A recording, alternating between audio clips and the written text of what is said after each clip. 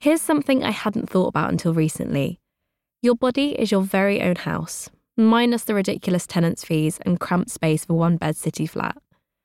It keeps you warm, safe, alive, and carries you through the difficulties, challenges, ups and downs of life and growing up.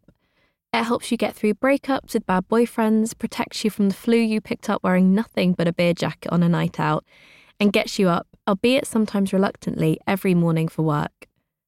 But sometimes that house has a difficult landlord, a puzzled, unreasonable homeowner that takes those things for granted, who becomes fixated not on the house's functionality and purpose, but how it looks and how others might look at it, and suddenly that becomes far more important than what's going on inside.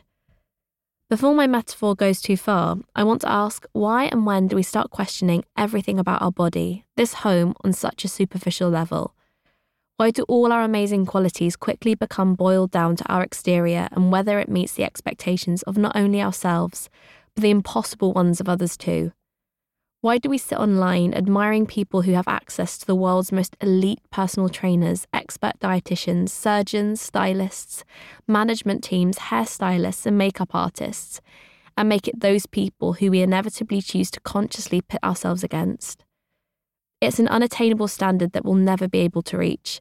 So why do we do it? With a new online survey conducted by the Mental Health Foundation, finding that a third of adults have felt anxious because of body image concerns, it's clear the pressure we're applying to ourselves, led by social media, is unsustainable and completely unjust.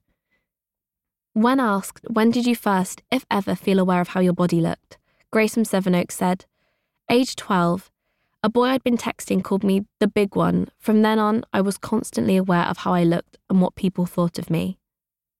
For me, other than that initial comment about my ears, there certainly wasn't one standout moment when I started becoming aware of the way my body looked.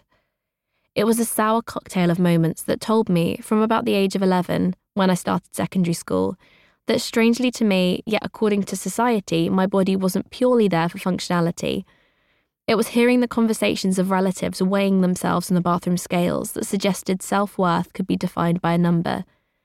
Believing that whether or not a pair of jeans fitted could be the measure of my happiness with the way I looked, and how, from such a skewed viewpoint, it felt easier to change my whole body than to pop back to the high street to replace the damn denim. Being told when I started developing boobs and soft curves where I had been straight up and down that it was probably puppy fat, which I'd just lose anyway, as if it was a bad thing to have in the first place. Christabel from London says, "I remember when a relative said, 'She's lost all the puppy fat,' in my early teens. We've grown up with people thinking it's okay to make flippant comments, and it's really a reflection of the diet-obsessed culture we live in. I used to be obsessed with reading celebrity weights in Heat and comparing my measurements to models.